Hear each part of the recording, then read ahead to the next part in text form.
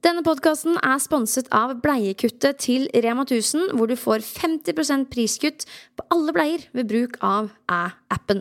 I appen så kan du også aktivisere andre personlige priskutt og se oversikt over dine handleturer.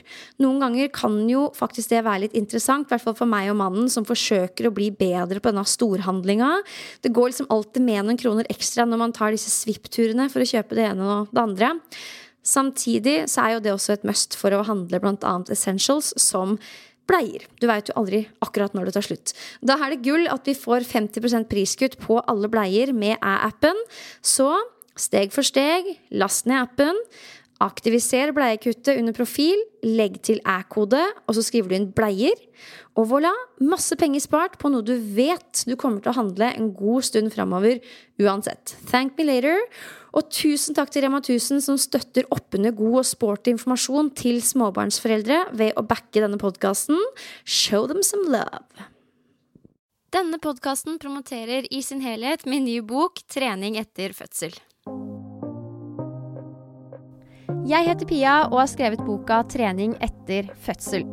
Målet med den boka å hjelpe deg til å ha en så sporty barseltid som mulig, fysisk, men kanskje enda viktigere mentalt. I boka så får du oppskriften, her I podden så får du historiene. Du uansett på rett sted, da jeg egentlig har samme mål med begge to, nemlig å hjelpe deg til å ha det så godt som mulig I din nye rolle som mamma. Så da gjenstår det bare for meg å si velkommen til en ny episode hos deg.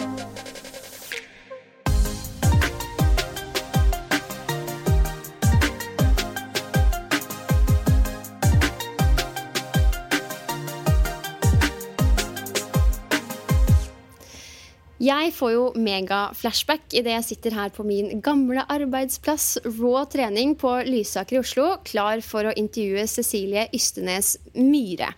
Og Cecilie tør jeg påstå, en av Norges mest kjente mentale trenere, og selv har jeg tatt min utdanning I mental trening hos og med Cecilie, og altså... Det vanskelig å beskrive med ord hvor mye det har hatt å si for meg, jobbmessig, men også privat. Og det jo også grunnen til at det en minst like viktig del av boka mi som den fysiske treningen, da. Og ikke minst grunnen til at jeg ville ha deg, Cecilie, på besøk her I dag. Så velkommen, jeg får litt vondt av deg, for jeg vet at du var litt stresset litt I bilen på vei hit, og det var noe kø og noe greier, men jeg håper at du har liksom funnet litt roa nå. Ja, jeg finner veldig ofte roa med deg. Ja, ja det min fortjeneste. Mange av oss kanskje kjent med mental trening som noe toppledere og idrettsutøvere driver med for å prestere bedre, men spør du meg så trenger jo vi det, du og jeg eller du som hører på og jeg, minst like mye som disse hva skal jeg si, prestasjonsjagerne. For jeg liker å tenke på oss som litt sånn hverdagsutøvere, der idretten det å balansere det hele. Barn, familie, kjærlighet, jobb, trening. Ja, du vet. Og det håper jeg at vi skal bli enda litt flinkere på I dag. Men Cecilie, du kan jo begynne med å bare fortelle litt om deg selv. Oi. Ja, Cecilie, gründer av Raw, jobber da som mental- og ledertrener, elsker faget mitt psykologi, og vil helst formidle det I veldig mange ulike format. Både I individuelle 1-til-1-prosesser, men som kurs, sånn som du var på. Og skriver bøker om det, og gjester podder og så videre. Jeg synes det utrolig verdifullt. Og så jeg jo da mamma til Victoria. Det må jeg jo adde til nå. Ja, det meg. Ja, for jeg visste jo lenge at jeg ville snakke med deg, Cecilie, fordi jeg rett og slett nysgjerrig på hvordan du som mentaltrener, altså det her jo faget ditt, taklet det å bli mamma I tillegg til alt annet. For det ikke sånn at du har ligget på latsiden etter at du fikk barn. Du har jo fortsatt å drive mølla videre. Så det skal vi finne ut av I dag, no pressure. Men for å begynne fra begynnelsen, hvor lenge det siden du fødte ditt første barn nå? Altså hvor lenge det siden Victoria kom til verden? Hun kom til verden nesten snart nå nøyaktig 1,5 år siden. Ja. Da smalt det jaggu. Ja. Så nå begynner du å få ting litt på avstand? Ja, I hvert fall fødselen, for det tok jammen lang tid. Og så synes jo jeg fortsatt at det at jeg må klype meg litt sånn I armen. Ja, nå jeg mamma. Ja, nå hun her. Nå går hun, nå løper hun. Altså, sånn, ja, jeg synes bare fortsatt det rart. Og gøy da. Ja. Hvordan var denne fødselen da? Kort og godt i den grad det mulig, men det jo alltid spennende å høre folk sine fødselshistorier. Noen sånn «Woho, det var det beste, kuleste som har skjedd», og andre sånn «Aldri igjen». Hvor på skalaen du? Nei, det var sånn, jeg husker ene helsesøstra kom på sånn hjemmebesøk etter fødselen og spurte liksom hvordan det hadde vært og så videre, og så fortalte jeg veldig ærlig hvordan jeg opplevde det, og hun bare «Jeg synes ikke du skal nevne det her til noen». Det var såpass, det var såpass, ja. Så nei, fødselen var lang. Jeg synes den var skikkelig, skikkelig tøff. Og så var det, føler jeg meg heldig, som opplevde det fantastisk når hun kom, rett og slett, og ble lagt i armene mine. Men det var en ordentlig tøff opplevelse, synes jeg, som jeg brukte veldig mye tid etterpå på å bearbeide og komme meg gjennom og over da. Så nei, jeg nok ikke en av de som man hører den fantastiske fødselshistorien på og så videre, selv om det å få henne da var gudskjelov på en måte en god opplevelse, for jeg vet jo at veldig mange kan kjenne på både fødselsdepresjon og ikke den følelsen av forelskelse når de ser barnet sitt da. Og det gjorde jeg gudskjelov. Så det jeg veldig takknemlig for, og så synes jeg det var helt jævlig. Det så helt godt ærlig. At du sier. Altså, jeg opplevde nesten at det var et traume. Så når jeg lå på den barselavdelingen etterpå, og de kom inn for å sjekke til ungen, så var jeg sånn, skal du ikke sjekke til meg? Altså, jeg har vært igjennom det sykeste, det føltes som et traume, og nesten som et overgrep på et tidspunkt. Altså, nå bruker jeg sterke ord, men fordi det så mange mennesker, og det hender inn og der og hurra meg rundt da. Ja. Jeg synes det veldig beskrivende ord, og så det, tenker jeg at det skal liksom ikke skremme de som skal føde, men jeg tror også at det veldig viktig at vi får høre alle historier da. Og faktisk så hørte jeg på en podcast-episode, det var bare et par uker før jeg hadde termin, om en skikkelig tøff fødehistorie, som gjorde at jeg faktisk tok kontakt med sykehuset og bare meldte av noen bekymringer. Og det gjorde faktisk at jeg ble igangsatt. Og hadde jeg ikke blitt igangsatt, så kunne det faktisk blitt en litt verre situasjon. Så jeg tenker bare sånn, det at jeg hørte på det, gjorde at jeg tok noen grep, da ble det kanskje bedre enn det kunne om jeg ikke hadde gjort. Så vi må få alle historier ut. Absolutt. Altså på etterkontroll hos jordmor så var jeg sånn, jeg kunne faktisk ønske at du fortalte meg hvor jævlig det kunne komme til å bli, for jeg fikk helt sjokk underveis. Jeg var helt sånn, skal jeg virkelig ha så vondt? Det må være noe gærent her. Ja. Og jeg sier jo som deg, det ikke meningen å skremme noen, men jeg følger litt den filosofien jeg har fått etter hvert, om at man skal kalle en spade for en spade og si fra at dette kommer kanskje til å kjennes litt umenneskelig ut da. Så da følger jeg jo opp med det lystige spørsmålet, hva var liksom det verste? Hva var det verste? Var det noe unntakstilstander som gjorde det ille, eller var alt naturlig og fint og flott, det bare var sykt vondt, eller liksom... Jeg tenker jo at det som henger sammen med det var at jeg hadde veldig mye smerter i svangerskapet. Så når vi kom til den dagen hvor hun hadde termin og jeg ble igangsatt, så hadde det vært 9 måneder med veldig mye smerter. Jeg var veldig, veldig sliten og hadde hatt veldig mye vondt. Så jeg hadde ikke mye energi inn i selve fødselen, og så tok jo da den veldig lang tid. Da. Jeg var vel 16 timer i aktiv fødsel, og så var hun veldig stor. Så jeg vil jo si at liksom, det verste var jo bare det at den intense smerten varte bare så utrolig lenge. Så liksom, de 9 månedene var ganske kjipe. Og så bare toppet det seg de siste døgnene da. Så ja, jeg vil si det egentlig. Det bare, jeg så imponert over de som har en mental styrke til å gå med for eksempel litt sånn kroniske smerter over tid da. Det må jeg si altså. Man skjønner ikke hva det for noe. Det umulig å sette seg inn i det, føler jeg da, før man har vært igjennom noe lignende. Og det vet jeg jo at du var blant annet i svangerskapet ditt, eller at det var ikke fint og flott i 9 måneder. Vil du si litt om det, eller hva det var som preget deg da i de 9 månedene? Ja, nei, jeg tror rett og slett at kroppen min ikke digget det å være gravid i det hele tatt. Det første som skjedde, trimester, nei, semester. Altså nå er jeg jo helt ute av det. Man mister det så fort. Ungen er ute, så er det sånn, hæ, trimester? Trimester.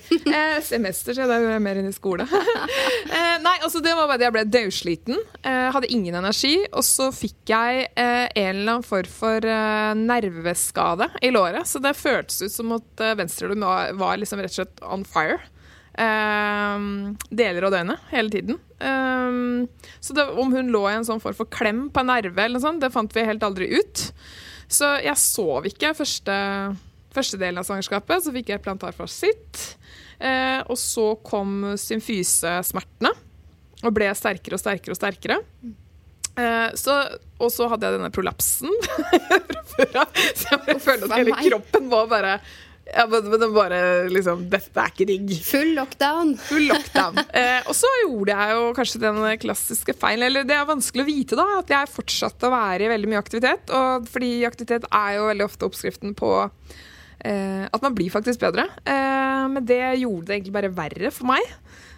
Så det var egentlig først når jeg fikk veldig sånn god handy hjelp på å tilrettelegge aktivitetsnivået opp mot plagene jeg hadde, at det ble i hvert fall litt sånn levbart. Men jeg sov jo faktisk bedre etter at hun ble født enn i svangerskapet mitt. Det sier ganske mye. Ja. Så liksom de søvnplagene og smertene da, det var veldig slitsomt. Ja. Men når du sier da aktivitetsnivå, at det var litt for høyt i svangerskapet, tenker du da på at du trente kanskje litt for mye, eller tenker du på aktivitetsnivået som sin helhet? For jeg mener å huske at du var ganske aktiv sånn jobbmessig også i svangerskapet, eller? Ikke i nærheten av hva jeg vanligvis var. Nei. Instagram, vet du, ljuger. Nei, jeg var jo ganske mye sykmeldt. Men jeg gjorde det jeg kunne for å, jeg tror det var sånn de 20-30% jeg jobbet da, så sentrerte jeg meg mot det som kanskje var viktigst. Og det ga meg jo mye energi.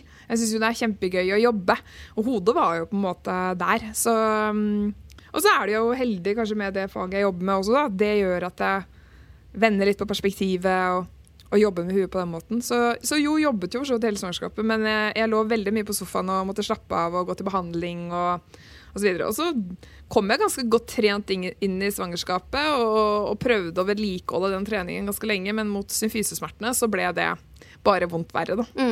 Så til slutt så gikk det an å gå litt, men det var kanskje det. Var det på noe tidspunkt irriterende? Altså vi vet jo at det å være i fysisk aktivitet er bra, enten du er gravid eller ikke, og så er det kanskje, vet ikke om det er litt ekstra i vinden nå, men vi vet at også som gravid så har du godt av å være aktiv og trene. Var det på noe tidspunkt liksom irriterende å se de gravide jentene som løftet vekter inn på fødestua, alt det på sin, når du kjente at du sleit med fysikken? For det hører jeg jo veldig mange si, at det oppleves vondt da, å se at noen klarer å holde et høyt aktivitetsnivå, når man selv kanskje har plager som ikke snakkes så høyt om. For det er jo ikke det man legger ut, liksom, at oi, i dag har jeg så vondt i bekken at jeg ikke klarer å stå opp av senga. Det er liksom ikke alltid like kult å poste på Insta. Kjente du noe på det, eller klarte du liksom å skure ut det? Jeg tror det var mer det at hvis jeg så det, så var det savnet jeg kjente på.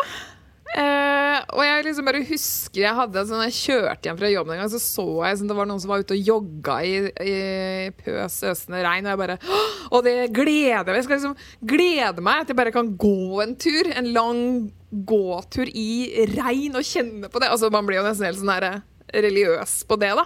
Så det var mer den der å så heldig, og det savner jeg. Og så kunne jeg vel kanskje heller bli mer provosert av mennesker i bransjen, eller treningsbransjen, som kanskje av uvitenhet pushet på meg på du må bare liksom stå gjennom smerten og trene likevel, og så videre. Så jeg husker bare at jeg var veldig glad når jeg møtte Charlotte Kristiansen da, som jobber som osteopat og fysisk, som liksom bare møtte meg med skikkelig god kunnskap og bare, du skal faktisk ikke nå druse på. Det kan forverre, og nå må du passe deg så ikke du havner i rulleskål. Altså jeg ble liksom møtt seriøst da, med noen med masse treningskompetanse også. Så det bare da landet jeg veldig i en aksept på at sånn er det, og jeg kommer til å komme tilbake dit. Men det blir ikke nå da. Nei. Det er et godt eksempel på hvordan det er lettere ofte å falle til ro, spesielt når man har sliter med ting, når man kan spare litt med en som har mer kunnskap enn en, og på en måte gir deg råd om hva som virkelig er best for deg da. Ja. Men nå, Cecilie, ganske mange måneder etterpå, så har jo du mest sannsynlig kommet deg litt mer overpå. Livet er tilbake. Og dere har sikkert funnet en sånn slags egen rytme som familie. Men hvordan er det egentlig å kombinere det nå å være gründer, altså karrierekvinne, superwoman, og med det å være mamma? Ja, vet du hva? Det er en sånn kontinuerlig jobbing og justering, det, synes jeg. Og så er det så morsomt å se sånn, hvilke tanker jeg hadde om det i graviditeten og før jeg fikk barn, og hvordan det er nå. Jeg hadde nok trodd at jeg skulle fortsatt liksom prioritere veldig mye jobb og liksom, den delen der, og så ser jeg jo at hun kommer så først. Altså, jeg skyr ingenting for å rydde kalenderen min for å hente hun 3:00 i barnehagen. Altså, det er veldig interessant. Så prioriteringslista har blitt vesentlig endret. Så det betyr jo at jeg har bare måttet nedjustert mine egne forventninger på hvor mye jeg skal rekke over. Og så har jeg heller vært mer sånn at da spisser jeg får færre målsettinger. Det betyr ikke at jeg blir noe mindre ambisiøs, men det blir færre mål jeg skal sikte meg på. Sånn at jeg også kan få dekket behovet mitt om å være mye med henne da. Og være den mammaen jeg vil ha. Så 2020 har jo bestått av noen skikkelige verdivalg. Som skal tilrettelegge for at jeg også fremover får mer tid til de 2 viktigste tingene i mitt liv, og da kommer hun først, og så kommer jobben etter det. Og så kan jeg heller oppleve mestring og være den beste utgaven av meg selv på jobb og hjemme da. Er dette her noe du kunne forberedt deg på? Altså sånn, du nevnte det så vidt i forkant når du var gravid og før du skulle få barn. Ble det sånn som du hadde trodd? Kunne du liksom gjennomføre den planen som du kanskje hadde lagt opp i hodet ditt? Eller var det bare sånn, ok, her er helt ny hverdag, jeg må bare go with the flow? Ja. Nei, altså jeg tror jeg har viss fordel av å sitte og ha liksom, disse tusenvis av samtalene med veldig mange kvinner og mødre og kan dra læring av deres erfaringer på godt og vondt. Sånn at jeg har vært gjennom veldig mange ulike scenarier, så når de scenariene kommer og har et visst kjennskapspunkt, så kan jeg justere meg ganske fort. Så jeg tenker sånn, det har vært en del av en forberedelse som jeg er veldig glad jeg har med meg, men jeg har måttet bare liksom, tatt med meg det mens det kommer da, rett og slett. Og jeg har alltid trent masse å kjenne kroppen min godt, men bare det der hvordan skal jeg legge opp økter nå da, med den nye kroppen, med hvor jeg er nå, med den tidsschedulen jeg har nå. Altså jeg har aldri brukt så mye kunnskap rundt meg og flinke folk rundt meg som jeg har nå, fordi det er helt nytt. Og det sier jo litt om hvor utfordrende den tida er etter fødsel. Altså, det blir virkelig en helt ny måte å leve livet sitt på, og man trenger jo kanskje en god del ekstra støtte da. Og du nevnte det jo selv, du har gjennomført noen ganske hissige verdivalg, og det har blitt færre målsetninger. Men har du blitt bedre på noe vis? Har du gjort deg bedre å bli mamma? Eller er det blir feil å si, eller er det kun et offer? For det er jo ikke det, man får jo masse, men sånn jobbmessig, og hvis vi skal snakke om selvrealisering, har det gjort deg noe bedre sånn sett på jobb? Ja, jeg vil si det, i hvert fall for meg da. Fordi det å ha barn, det er ikke Victoria som tvinger meg til, men det tvinger meg til å bare være helt ekstrem på prioriteringene. Og det mener jeg at jeg har hatt veldig godt av, for jeg elsker jobben så mye at jeg kan jobbe meg i hjel på det. Så hun tvinger meg til å finne mer balanse i livet, hvis jeg kan si det sånn. Og så har hun gjort meg jeg tror hun har gjort meg enda rausere, at jeg har blitt enda mer omsorgsfull. Enda litt trøttere, så de rundt meg synes nok at jeg glemmer mye oftere. Altså, jeg har ikke den klisterhjernen jeg hadde før, så det er mange sånne ting. Men jeg føler meg som et bedre menneske. Og dermed tenker jeg også at jeg er bedre også i jobben min. Og kanskje spesielt som mentaltrener, da, hvor man virkelig skal møte folk der de er. Og grunnen til at jeg spør er, jeg kan jo kjenne meg selv igjen på mange måter i deg, spesielt når det kommer til dette her med kjærligheten til jobben, som er så mye mer enn en jobb. Det er på en måte, jeg tror det vi driver med på hver vår måte, det er jo våre hobby, det er vår lille baby liksom, som vi kan bare sitte og pusle med i evigheter fordi vi synes det er så moro. Og det må vi jo offre litt når vi får barn. Og føler du da på den veien at du har mistet noe av deg selv? Det er jo noen som opplever at de at de mister litt av den gamle seg til fordel for det å bli mamma. Det kan jeg være ærlig å si at jeg på sett og vis gjør også. Og det er nødvendigvis ikke noe sånn negativt ved det, men det er bare litt rart å tenke på den jeg var før jeg fikk barn, og nå etter da. Det er liksom to litt sånn forskjellige personer. Det er liksom sammensatt svar på det. Jeg vil nok si at jeg ikke opplever det på jobb, fordi bare rydda den kalenderen, sånn at jeg liksom kjenner på den kvaliteten på det jeg leverer, og da kommer jeg inn i den rollen. Men når det kommer til hun private Cecilie, som bare var i masse aktivitet, mestre treningsarena, vel, jeg kunne kjøre tunge økter, noe som jeg liksom elsket å druse på, så er jo ikke jeg der enda. Altså, kroppen min har brukt lang tid på å komme seg etter disse ontene, og er fortsatt ikke der. Så jeg var på en sånn treningshelg nå i helgen, fra lørdag til søndag, hvor jeg liksom kjørte noen liksom harde crossfit-økter og sånn, og da kjente jeg snevet av det, og klare liksom å pushe til det. Jeg fikk pulsen opp dit, og hadde noe sånn der, altså jeg tok burpees som jeg ikke har tatt da på, det blir jo da nesten 2,5 år siden da, ikke sant? Og det var Cecilie som jeg blir nesten sånn rørt når jeg tenker på det, for det hun har jeg savnet. Og det er så fint at du sier, fordi det er jo mange som har spilt inn det, eller noen har spilt inn at de jeg snakker med i denne podcasten, det er på en måte hardbarka treningsjenter, og det er jo litt av greia med denne podden også. Men så er det fint å få inn noen som ikke driver med trening på fulltid, og som ikke nødvendigvis kan ta seg liksom en økt i lunsjen da. Så nå i etterkant av fødsel, etter at du ble mamma, hvilken rolle har trening spilt for deg? Er det noe du har prioritert, eller har det måttet vike til fordel for jobb og mammarollen? Ja, det har måttet vike, men det har også satt veldig begrensning på de ontene mine da, men jeg hadde nok hatt mye raskere progresjon selvfølgelig på det. Hadde jeg ikke prioritert den ledige tiden jeg hadde på det jobb da, ikke sant? Så det henger jo sammen selvfølgelig. Men jeg synes at det skynder seg langsomt på den delen også har gjort det bra, fordi igjen, det er så vanskelig å vite hva er den klar for når, og så videre. Så sånn så tenker jeg at kroppen min kan ha godt av at jeg bare tar det litt underveis, at den får henge med, men så var det viktig da å få litt push nå på å se, ok, hva klarer den hvis jeg tør å gå over noen terskler da. Men nei, jeg synes det er kjempevanskelig å vite hvilken belastning tåler den nå i den fasen jeg er i nå, og kan jeg kjøre kortøkter nå? Kan jeg bare kjøre lenger? Hva har best effekt nå? Altså jeg har aldri jobbet med en sånn kropp før, så jeg aner jo ikke. Så derfor er det fint med folk som deg da, som kan legge ut informasjon og kunnskap, og hvor man kan gå og få litt inspirasjon. Som kan det. Ja. Det er ofte det man trenger. Og det høres ut som du rett og slett har slitt litt med kroppen også etter fødsel. For da var jo du var ikke en av de som tok gående utfall ut av sykehuset. Så de plagene du hadde i graviditeten, de har forfulgt deg litt nå etterpå også, eller? Ja. Så jeg har jo fortsatt litt symfysesmerter.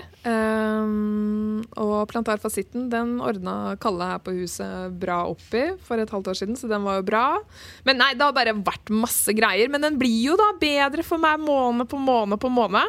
Men jeg har nesten tenkt sånn, ja, vet du hva? Jeg har håpet da at det skulle ta et år. Men jeg ser nå at kanskje når hun bikker 2 år, så er liksom målet bare å ha en kropp som tåler en klassisk litt sånn hardøkt. Da skal jeg være så fornøyd. Har du på noe som helst tidspunkt blitt litt sånn bitter over at søren eller, her må jeg offre helsa mi i gått opp mot 3 år da, for å få dette her til å skje, og selvfølgelig er man supertakknemlig, men det må jo ha vært ganske tøft også, og er kanskje litt tøft også? Jeg har de dagene. Ja. Jeg tror det er så godt for mange å høre. Og så tror jeg det har blitt færre av de dagene, fordi jeg har de verktøyene jeg har. Det er jeg ganske overbevist om. For jeg har aldri måttet brukt mitt eget fag så mye bedre, og jeg har aldri vært ute av komfortsonen så mye som jeg har vært på den mamma-arenaen. Men ja, det har vært noen svarte dager, for jeg bare liksom dæven og kostpris det har kommet på dette her. Så da sender jeg sånn varme tanker til mannen min, som både tåler meg de dagene og tar meg de dagene. Ja, det er det minste de kan gjøre, sier jeg bare.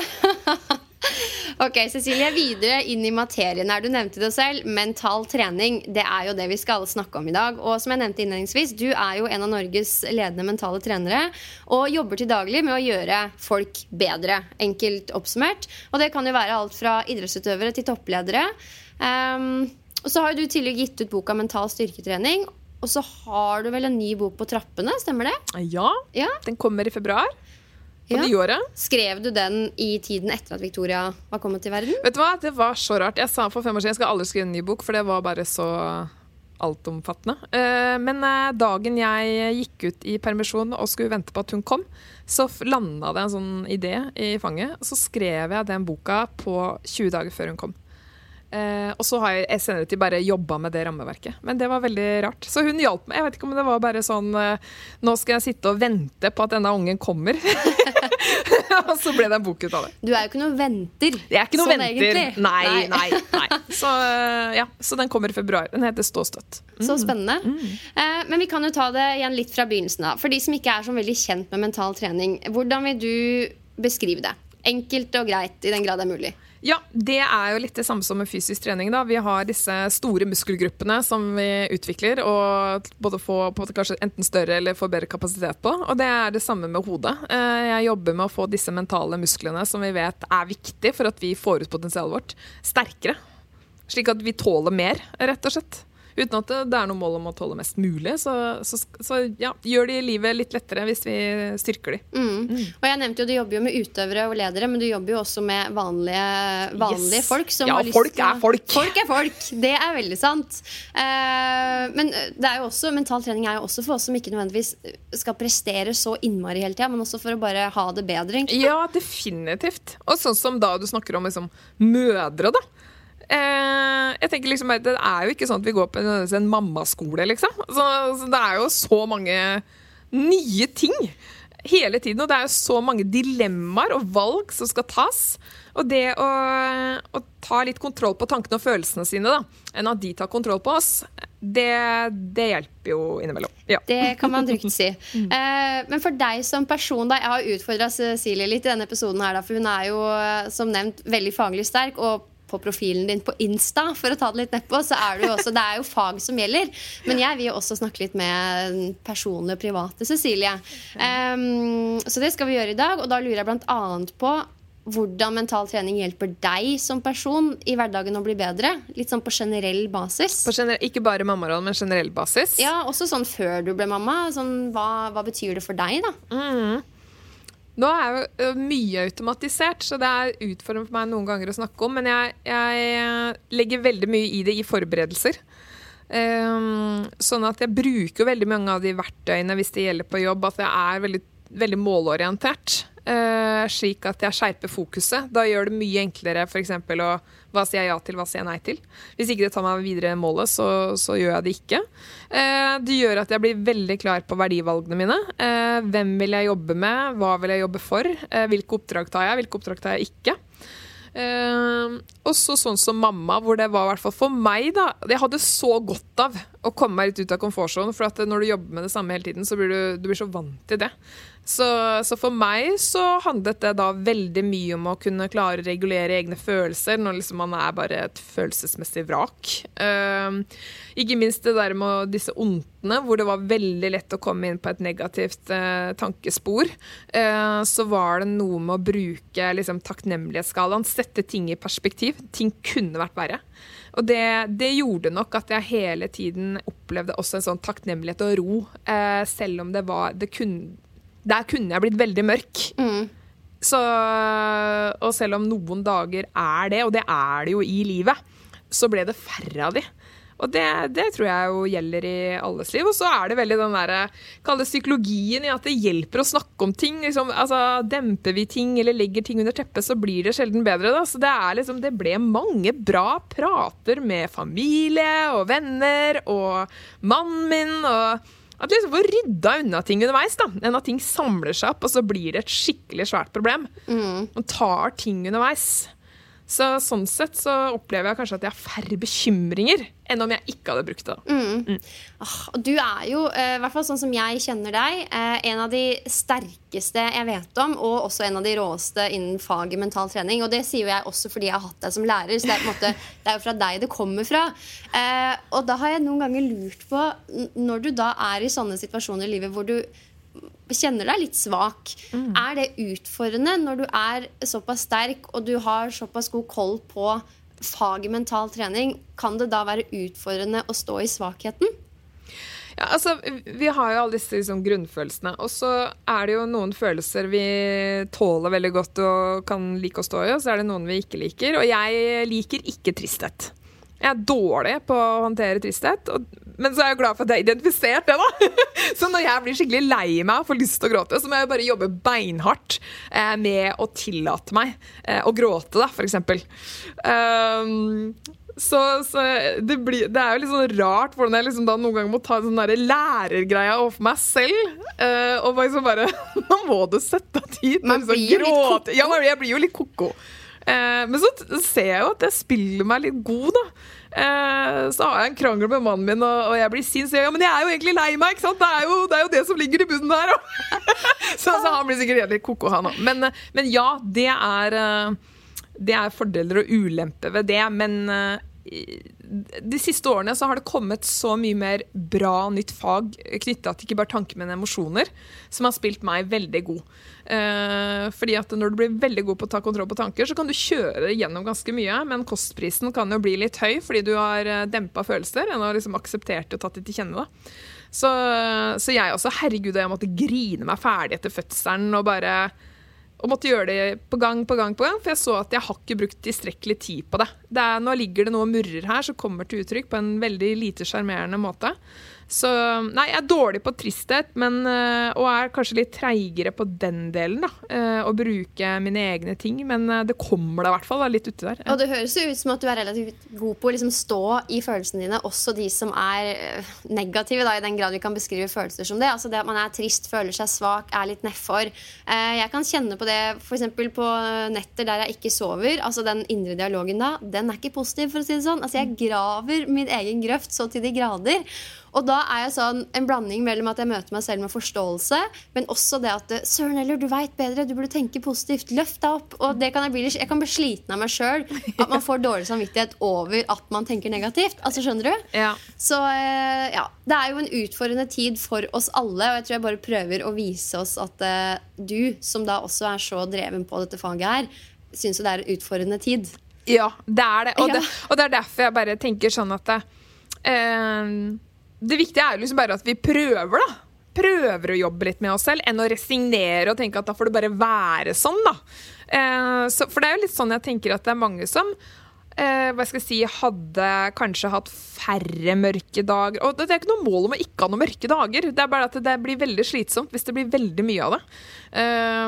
Så det derfor jeg tenker at jeg finner veldig mye mening å både bruke seg selv, men også å gjøre det tilgjengelig for andre, sånn at man kan ta litt styring på det hvis det distraherer en eller begrenser livskvaliteten da, innimellom.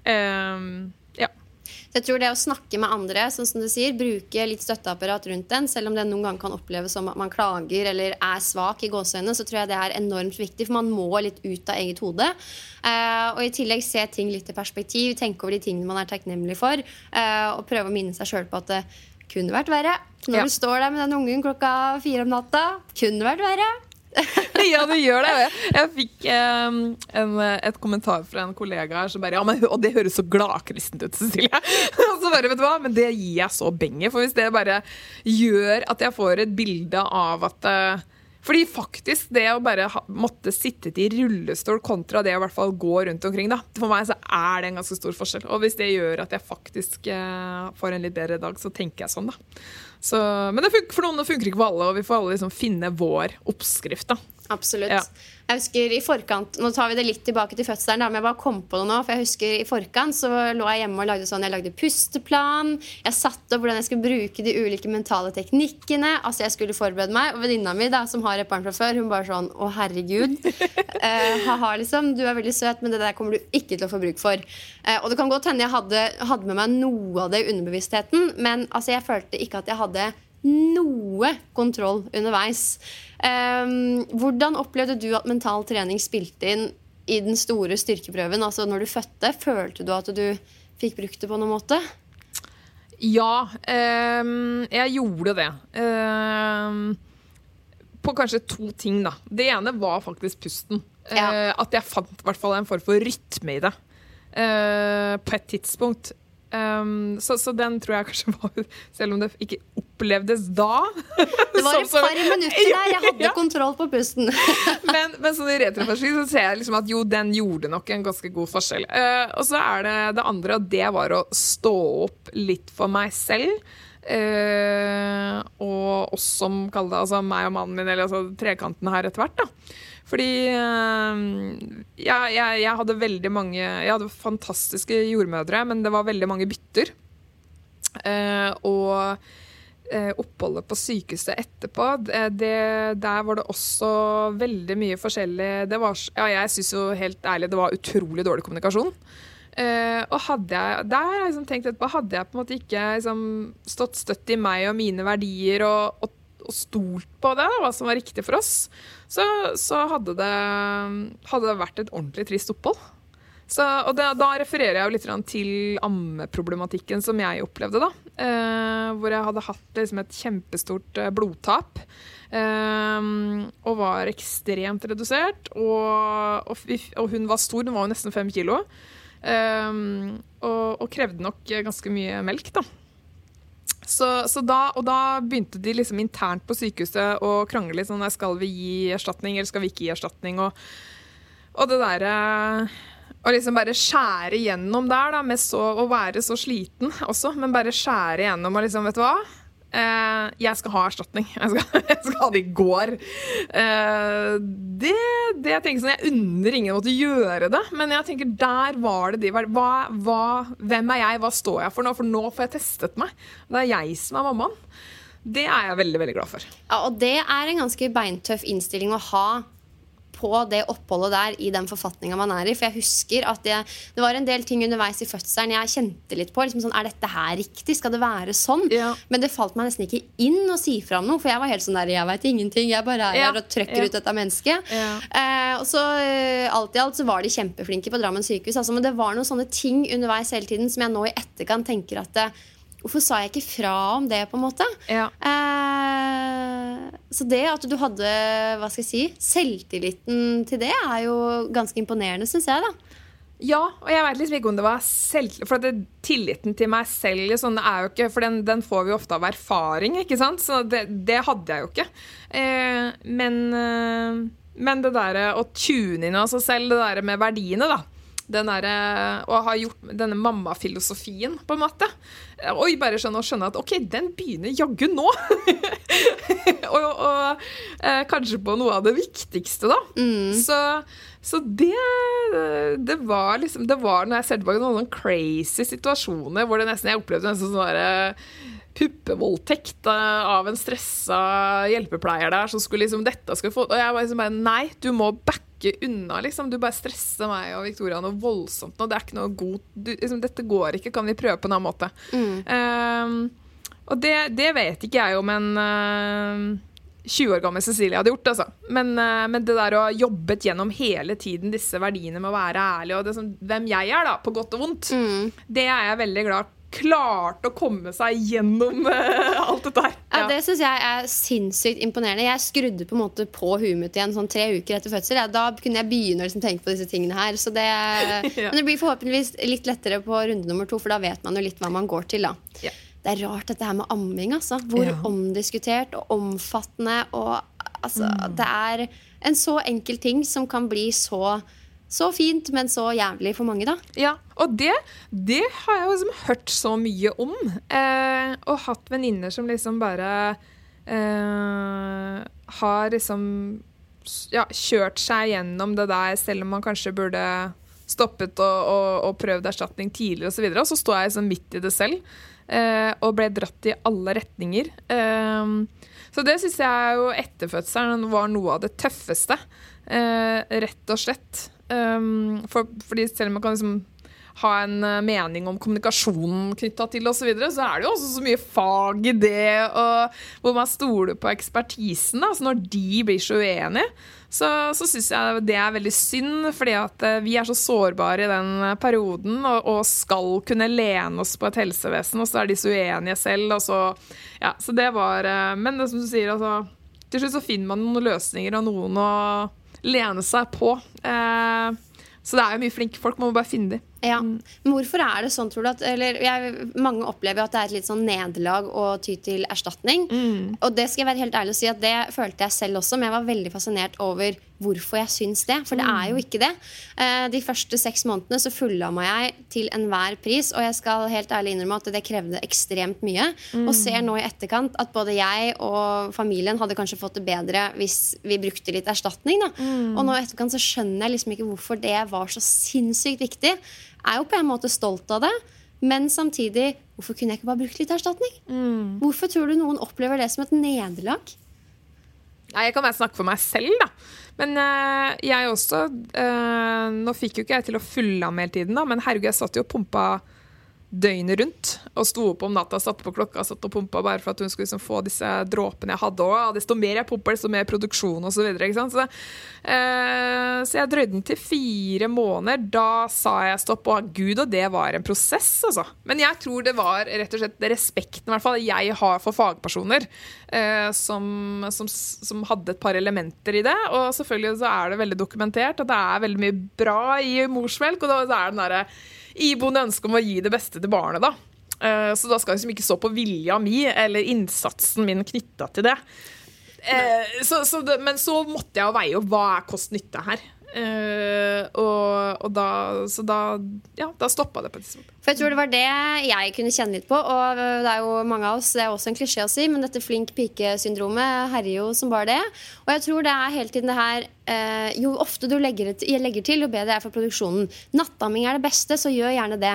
Pump masse og gi det. Altså det hele tiden det opp til mor å pushe seg for å få det til da. Og da tror jeg det veldig mange som veldig skrudd sammen sånn at de liksom, ja, skal ikke stå på meg. Nei. Jeg står opp om natta, jeg. Ja. Og da blir man veldig sliten etter hvert da, hvis du hele tiden liksom pusher. Ja. Og når det vipper over da til å rett og slett liksom begrense en glede i mammarollen da, som det begynte å vippe over til meg, altså det ble stadig mer bekymring knyttet til det, og selvfølgelig jo det der slitsomt over tid, sånn at du kan få det til når du har en del hormoner gående for deg da, men når de begynner å kanskje svekkes litt også, så blir man jo mye trøttere. Så kjente jeg at det det ikke helt verdt. Og så var det litt sånn, ok, nå har hun fått i seg en del av disse dråpene, da, så nå får det være greit. Nå får det være greit, ja. Og det synes jeg fint at du sier, for i etterkant så tenker jeg at hvis man kan kjenne litt på dette her selv, hvor går grensa mi, så kan det kanskje være et forslag å tenke over når du mister nettopp gleden ved å være mamma da. Hvis du begynner å bli såpass sliten og du begynner å tære såpass mye på, så bør man kanskje vurdere å se etter andre løsninger, og det ikke noe nederlag i det hele tatt da. Nei. Men det jo så mange måter å kommunisere ut det, og der det veldig mange i helsevesenet som, ja, jeg mener har en skikkelig jobb å gjøre da. Sånn at man faktisk opplever at det helt greit. Og det kan være det lureste og det beste. Så, og de finnes jo. Så, men ja, flere burde tatt en litt annen approach enn å være sånn den banene hvor her bare en løsning på det.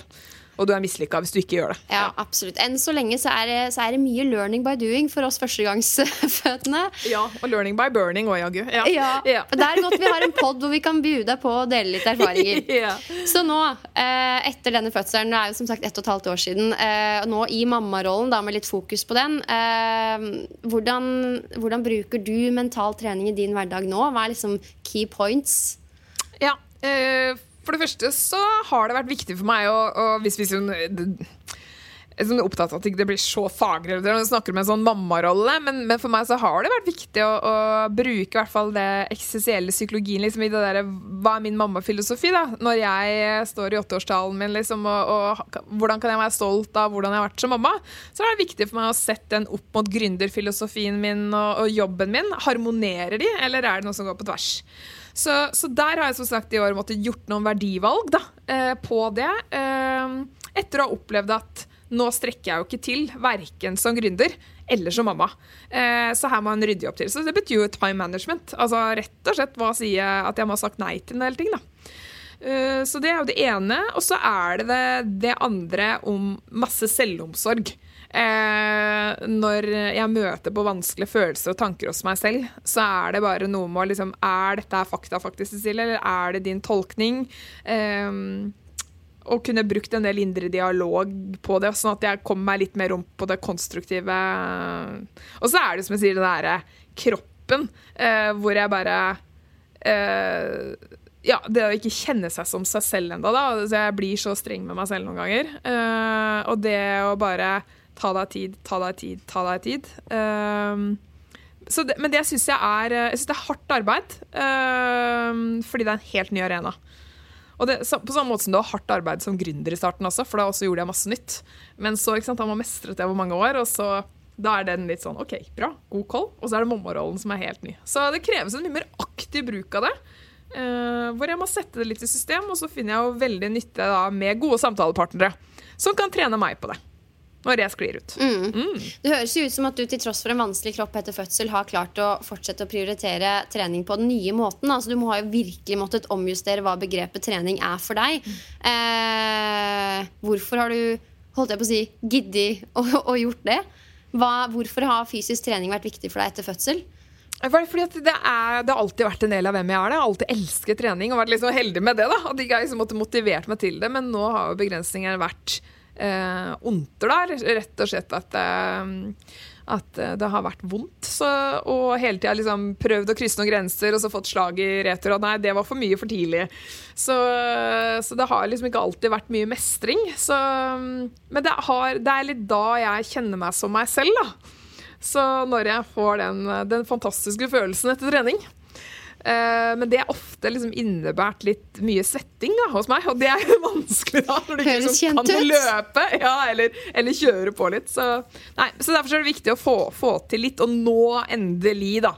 Så det vil jeg jo bare si til de som liksom sliter mye etter fødsel med kroppen og har vondt og sånn. Altså man kommer jo, det tar bare litt lengre tid noen ganger enn det man hadde håpet og trodd da. Jeg hadde jo aldri trodd det skulle ta så lang tid. Det tar tid, og jeg skjønner jo da at det må være irriterende og frustrerende å se andre som på en måte superraske og føler seg bra etter fødsel, men man må jo på en måte akseptere at det forskjell på oss. Og dessverre... Og så kan man jo gradere masse. Og jeg har lagret mange av dine økter som jeg skal ta, altså. Ikke sant? på et tidspunkt. Jo, men det finner jeg faktisk ganske mye. Det bare sånn tips som jeg gjør til noen også, som jeg hadde noen kunder som også var i mammaperm, som liksom kjente at sånn, nå har jeg ikke så mye motivasjon eller når jeg skal komme tilbake på jobb, men det der å faktisk sette da litt sånn langsiktige mål.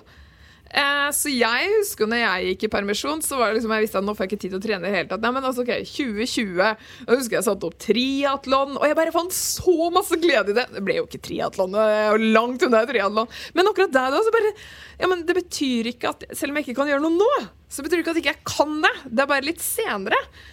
Og så må jeg bruke litt lengre tid på den planen. Men det fant jeg masse mening i. Det musikk i mine ører, for det jo, misforstå meg rett, sånne som deg, gåsøyne, altså de som sliter med ting etter fødsel, som man litt redde for å tråkke på tærne til, og liksom rett og slett irritere dritten ut av dere, fordi man snakker om frisktrening, og liksom, alle kan trene etter en fødsel, men da ønsker jo jeg at man skal ha litt det mindsetet som du beskriver nå. Jeg skjønner at det ikke så enkelt, men det mulig. ja, det det virkelig. Og det liksom der jeg bare lagre den økta, så det blir som en sånn gulrot da. Så nå kan jeg begynne å kjøre på de øktene som jeg har laget her, for de hadde jo vært sånn klassiske Cecilie-økter som jeg hadde elsket, sant? Og så tror jeg liksom de mørke dagene hvor man liksom blir litt trist da, for at man ikke gjør det, så kan man jo heller se på noe annet hvis det gir deg en bedre følelse, men det må jo, mener jo jeg ta ansvar for. Jeg kan jo ikke, jeg heller på altså, der må vi jo være liksom såpass, kjenne oss selv bedre at vi kan ikke peke fingeren ut. Der må vi jo ta ansvar selv da. Absolutt, og det så viktig. Jeg håper at dere lar det inspirere av Cecilie på den måten at selv om du ikke kan gjøre noe akkurat nå, så kanskje du kan gjøre det på sikt, og ha litt mer det mindsetet enn å på en måte sette seg ned og sture over det man ikke kan gjøre her og nå da. Ja, og så unna andre at andre kan gjøre det da. Og det vet jeg nok etter å liksom jobbe med. Alle har sine greier. Så nå har jeg hatt mine greier. Andre har masse jobbproblemer som jeg ikke har. Sånn det jo bare, men da har det jo vært veldig dumt hvis ikke jeg kunne dele noen gode oppskrifter på hvordan man kan lykkes på jobb, bare fordi at man andre ikke kan. Der kan vi jo ikke være. Så vi får heller ta ansvar for eget dagshumør og plotte inn det man vil også. Dra inspirasjon og, ja. Alle har sitt, som du sier. Alle har sitt. Så for å avslutte på topp da, nå har vi snakket litt om, eller mye om deg faktisk. Altså, jeg synes du har vært Synes du jeg har bjudet på? Innmari god. Wow. Altså, jeg liker det.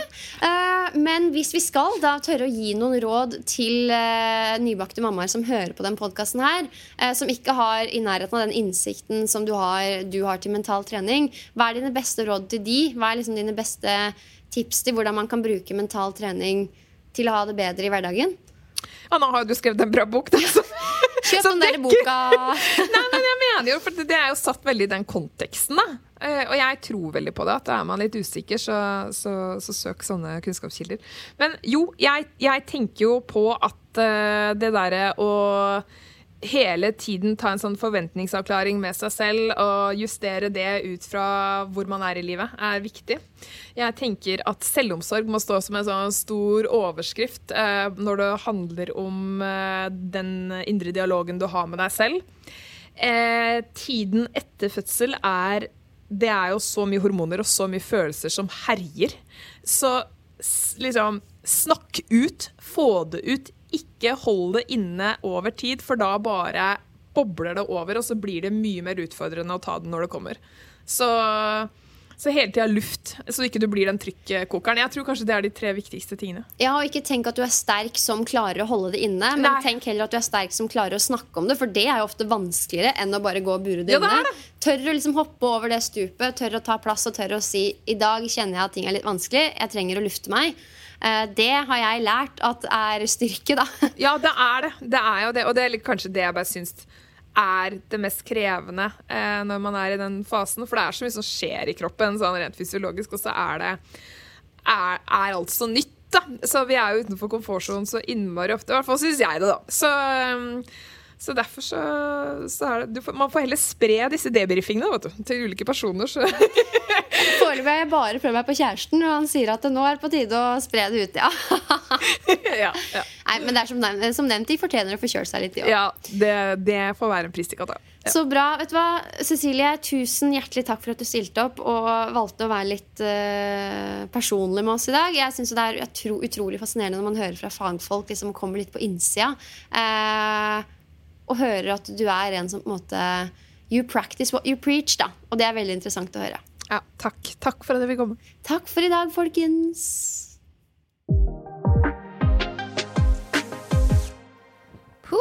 Jeg vet ikke om dere merket det i dag, men jeg var litt nervøs før denne episoden her. Cecilie har liksom vært læreren min, og det henger litt i.